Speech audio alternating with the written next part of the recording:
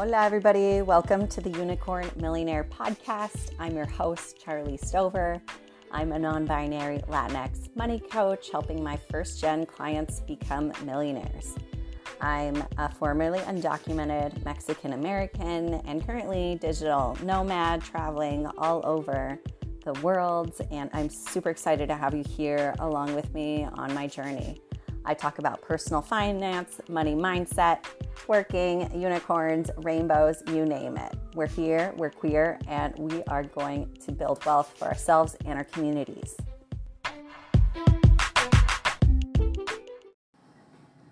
Hey y'all, how's it going? Pride Month is in full swing. Happy Pride! I'm in LA, just went dancing to some cumbia with some awesome online friends, and that seems to be what I'm doing out here, and it's exactly what I came for. I didn't come to LA for the cost of living at all. I came here to build in-person community, and I am so fucking good at it, if I do say so myself. Just in the past week, I went to a queer Latinx in tech meetup alone. I didn't know anybody there. It was in downtown LA, but as soon as I walked in the room, I felt at home, and it was so nice to not be the only queer person or queer Latinx person in the room. I ended up staying there for 4 hours and making some awesome connections, and I downloaded this app called the Blink app, which basically allows you to have a scannable QR code that links to your phone number, email, business, LinkedIn. In my case, IG. My IG is poppin'. If you don't follow me on IG yet, what is you doing? And I really downloaded that app because my friend Leanne from the Watch Us Thrive podcast, who's helping plan the Puerto Rico Yo Quiero Dinero podcast financial summit on June 7th, she recommended that app. And I thought, wow, what a great idea. Instead of having to type in your IG or your email or your phone number, to scan that shit. That's what people be doing anyway for Venmo and all these other apps. So why not just do it for your whole ass self? My friend Brenda from Tamarindo podcast said, well, if you're single, you might meet Bay at the summit in Puerto Rico, so you should make a t-shirt with a QR code so that they can scan it and learn more about you. But I'm good with just the app, y'all, poco a poco. So I'm so excited for the Puerto Rico Our Money, Our Power Summit in San Juan. It's going to be June 8th through the 10th. I'm leaving June 7th with two of my money coach friends, one of whom I don't think I've met yet in person. And we're going to go share an Airbnb, fly together there, and I'm excited to meet Janice, who founded the Yo Quiero Dinero podcast. And in 2020, that podcast is what helped me stay sane when COVID hit. I was all alone, depressed, suicidal, living in Indianapolis in a studio apartment, working as a stockbroker. And her podcast really made me want to quit my job and serve my community. And she also helped me get my business going. I was one of the first people who signed up for her Side Hustle Moguls cohort. Then I invested in her bloggers cohort. And it's been really cool to meet some of my friends, Gemma, who blogs about traveling with her dog, and Adriana, who is a Latina estate planning business owner and lawyer. I just had lunch with her in Long Beach. Like, it's poppin'. So it just hits different when you're able to hug your in-person friends who you met online. Yeah, so I'm having a ball out here in LA, and I'm excited to travel once more to Puerto Rico, even though, I'll be honest, I am tired of traveling because I was reflecting on how different my life was. 6 months ago, I was chilling on the beaches alone of Boracay, Philippines. New Year's was poppin', but I was very alone there. I had to constantly put myself out there and meet people. I made best friends with the hostel that I was staying at. Comments by Camino, the staff there were Filipino, and they felt like family. We did karaoke nights and trivia nights there. And then I went to Thailand where I found Luna, my kitty, who I adopted and brought back with me to LA. I had to do multiple visa extensions to stay there because the process for adopting a cat and getting her rabies shots was intense. But luckily I had friends watch her while I did visa hops and was able to go to Vietnam for the first time, to go to Ha Long Bay and Hanoi, which were on my bucket list, and Angkor Wat in Cambodia, which was stunning, but it was the hottest place I've ever been on earth. I woke up at 5 a.m. to watch the sunrise. I got a day pass, and by 10 a.m. I asked the driver, just please take me home. I'm evaporating at this point. And I even got it was a hostel Mad Monkey, but I invested in a private room with air conditioning, and it had a bathtub on the balcony because I wanted to be bougie on a budget, but it's so fucking hot. Like, I did not set foot on my balcony other than to dry my towels. I did not sit in a bathtub, and there were 2 massive pools there anyway, so I was chilling at those pools. But my life really was so different because I was traveling alone. I was more self-centered. I was always getting massages, treating my meat suit well, taking care of my physical self well, and going out to eat a lot. I didn't touch a stove like a single time because it's cheaper to go out to eat there, in my opinion, than to just cook your food. Because I knew that as soon as I get back to the States, I would have to be back on my meal planning and grocery shopping intentionally and cooking in order to survive the capitalistic system to set myself up for early retirement. So it's wild to me how much my spending habits automatically have changed since I've been here. I only go out to eat when it involves meeting up with people. And speaking of meetups, I was able to meet up with my business coach, Kat Del Carmen, who is opening enrollment for her next 6-month cohort of her business coaching mastermind. I'm definitely reinvesting in that again. I love being in a community of entrepreneurs who are basically my coworkers, who are my future millionaire friends. Like, if I had a future millionaire group text, that would be it. And on Friday, Kat took me and Soledad from Wealth Para Todos and Natalia from Chapina Building Wealth. She used to be Mom Money Boss, I believe. And it was so nice to just hug each other and share a meal together, get some coaching. I definitely cried because of the weight of what we are doing. And Kat really asked me, do you know how powerful you are? And I laughed and I said yes. And she said, you always laugh when you're uncomfortable, but you really are powerful. Keep leaning into what you're doing because there really aren't many people like us who are investing in ourselves and investing tens of thousands of dollars back into our communities so that we can help everybody build wealth and eliminate the wealth gap. So it's just nice to feel supported, especially when there are people in my social circle who I've had to let go, who tell me things like, oh, I can't believe you charge that much, or I would never be able to do what you're doing. And in order to stop feeling guilty about my choices as an entrepreneur, and now it's been year 3, or my desire to build wealth,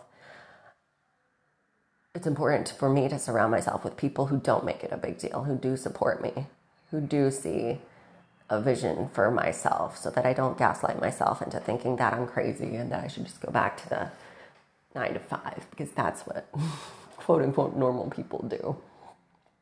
So yes to building in-person community. Today I wanted to talk specifically about how I'm not a financial advisor. I just had a sales call with my online friend, Nicolette, who I met almost 10 years ago when I was getting into travel blogging, because at that time I was doing my 2 years of volunteer service as an English teacher with the Peace Corps in Nicaragua. And I had a lot of free time, and I spent that free time travel blogging for free, not getting paid for my labor. If I did get paid, it would be like $50 a blog post. And Nicolette always organized these travel space Twitter chats, which was what allowed me to grow my Twitter following to like 2,000 followers or something really quickly. And I love how she's all about community. I'm all about community. And the other day she booked a sales call to work with me, and we are working together. I'm super excited. But the only question that she had for me after we talked about how I can help her on her money journey was that she asked me, so are you a financial advisor? Do you have a fiduciary responsibility? And my answer to that, because I know it's something that you're probably wondering as well, is how am I different from a financial advisor? So I'm gonna lay it down for y'all real quick. Or not so real quick, because I don't like to rush it. So a financial advisor is somebody who you pay a certain percentage of your money, let's say 3%, 2%, 1% of your money. They take all your accounts and they invest it and they manage everything for you. Financial advisors usually benefit off of your ignorance. Financial advisors are not going to work with you in your money mindset and help you heal your past money wounds. They don't care if you're a first gen and your parents fought about money all the time and money makes you sick to your stomach. They profit off of that ignorance because they want you to pay them a cut of your entire net worth, which 2% doesn't sound like a lot, but if you're investing hundreds of thousands of dollars a year and growing that to the millionaire level, they are making bank off of you. So financial advisors are who people pay because they don't want to deal or understand financial systems. And so they're paying for that lack of understanding or wanting to understand their money. I want to be clear, though, that I am a great stepping stone to a financial advisor. I am going to hire a financial advisor one day when I'm out doing my philanthropic work, venture capital, business funding for LGBT BIPOC, having my yacht parties, taking my family to Mount Kilimanjaro, because that's something that I envisioned for myself at 42 to be doing when I adopt he, they pronouns. Oh yes, I do a lot of future journaling, y'all. It's the shit. I'm not going to be trading stocks and contributing money to my Roth IRA. I'm going to be making more money, so I won't be eligible for a Roth. But my financial advisor will probably be doing backdoor Roths and handling all that. But that's not going to be until I'm investing at the multiple six-figure level. Right now, I'm just at the low six-figure level and the millionaire level. But I'm going to know exactly what I'm paying this financial advisor to do for me because I understand exactly how easy it is to just pick the basic investments and let that shit grow. I'm going to be a lot more intentional in who I hire and see me hiring a financial advisor as an investment. How can this person look at making things easier for me in terms of not paying taxes? Because I'm going to have a more complicated tax situation. I'm going to own properties, investment properties, have a family, have a more complex tax situation. And those are the conversations that I'm going to have with more ease now that I understand exactly how capitalism works and the financial system works. So I'm going to see that as an investment. So I tell clients all the time, I say, it's not that you never will hire a financial advisor. It's just that I want you to understand exactly what the fuck you're paying them to do. Because financial advisors are basically going to be choosing investments in the same way that I can show you how to choose your investments. They're not going to be sitting there day trading GameStop or Apple stocks. They're going to be choosing the low-cost index funds that track the stock market over time that help your money outpace inflation over the long term. And they're going to be doing the same thing with all their other clients' accounts. So that's why I'm a great stepping stone to hiring a financial advisor so that you can understand what investments they're picking and why, and have more intentional conversations with them if you are going to be paying them 3% of your $1 million net worth in the future. So I hope that clarifies everything. I don't manage people's money for them. I thought I wanted to do that when I started working as a stockbroker.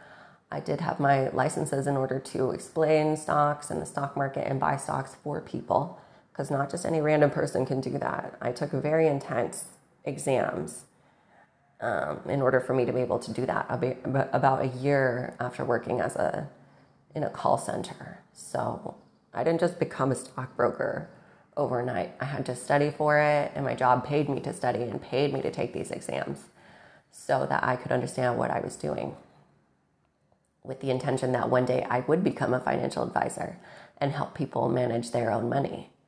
But I realized that I didn't want to become a financial advisor for mostly rich, middle-class white people who would have like $500,000 in net worth, or millionaires. I had no interest in managing rich people's money for them.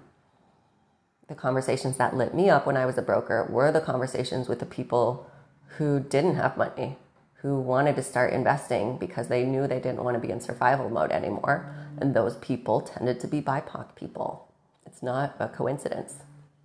So I got more fulfillment out of explaining how stocks worked to people who weren't raised with that generational knowledge, which is a form of generational wealth.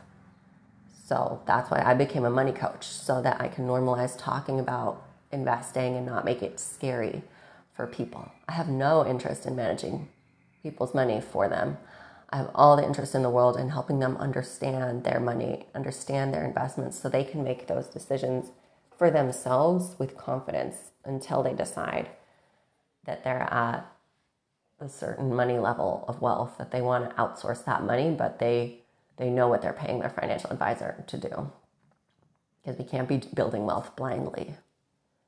We need to understand exactly what our money is doing for us in all the different ways. We don't have time to say things like, oh, I just make a lot of money, but I spend, y se va por el dinero, y se va como el agua.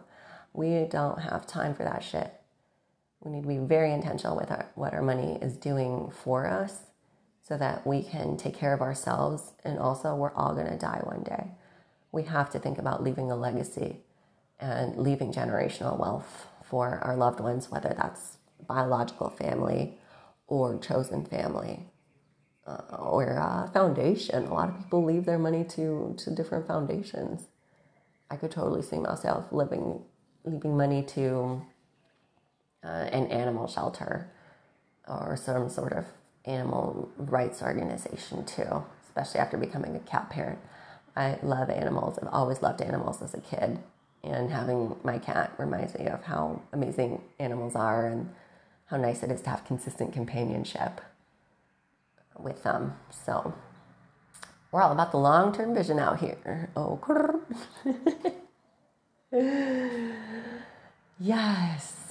So I wanted to explain that for y'all. Because a money coach is not a financial advisor. I help clients with their mindset. I talk to them about how they were raised in conversations around money, or if their parents or primary caregivers didn't talk about money with them. All of that childhood shit affects how you view money. It affects if you're an overspender or an underspender today. And you're going to keep treating your money that way no matter how much money you're making, because those behaviors are learned until we decide to look at them with a magnifying glass and break those patterns to help ourselves and our community. So if you're interested in working one-on-one with me, I am taking new one-on-one clients for my 6-month money coaching program. I want to be that stepping stone for you to one day eventually hire a financial advisor once you actually understand what the fuck you're paying them to do for you. So if this resonates, I invite you to book a call here in the show notes so that we can have a free conversation and talk about your short-term and long-term goals, and so that I can answer any questions for you. And it's a safe space where we can just talk about what our next 6 months will be like together. And if you're wondering if 6 months, it sounds like a long time, I want you to ask yourself, are you okay being in your same stressed out financial position 6 months from now?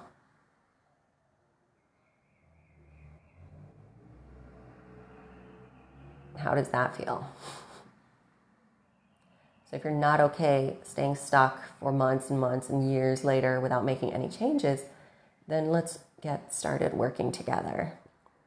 This is my passion. This is my purpose on this earth. This is my dharma, to help people feel more at ease with their money instead of feeling scared with it, so that they can make powerful investing decisions for themselves and leave that legacy of social impact for their communities.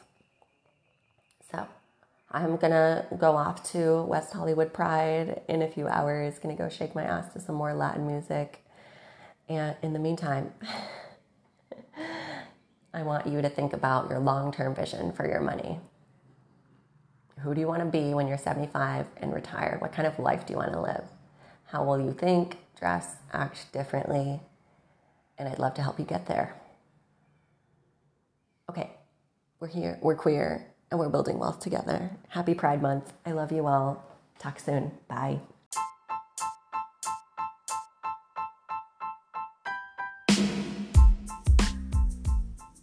The information contained in the Unicorn Millionaire podcast is provided for general informational use only.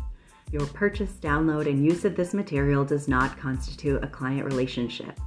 The views expressed by the Unicorn Millionaire podcast hosts and guests are not intended to constitute accountant, legal, tax certified financial planner, stock advisor, or other professional advice. Users of this podcast material should not act upon this information. Users of this podcast material should do their own due diligence by independently verifying all information, products, and services mentioned with their own qualified professionals before making any decisions. We assume no responsibility for information contained in the Unicorn Millionaire podcast and disclaim all liability with respect to errors, inaccuracies, omissions, misleading, or defamatory statements. Users of this podcast accept and understand the terms of the disclaimer.